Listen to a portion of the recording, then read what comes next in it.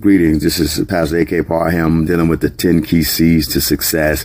And our seventh key is cash. And certainly we learn how to deal with our cash.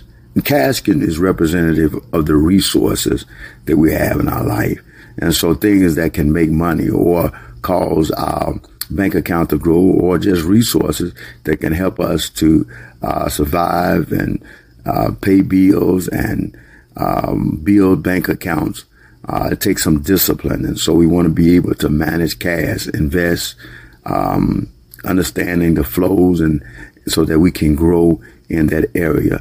And so when you want to take an adventure or step out with a business opportunity, you need the cash and the resources, the people around you that's willing to invest in your vision and your dream brings about a phenomenal aspect of cash moving in our life. So remember, a key to success is managing the cash or the resources that God has given you.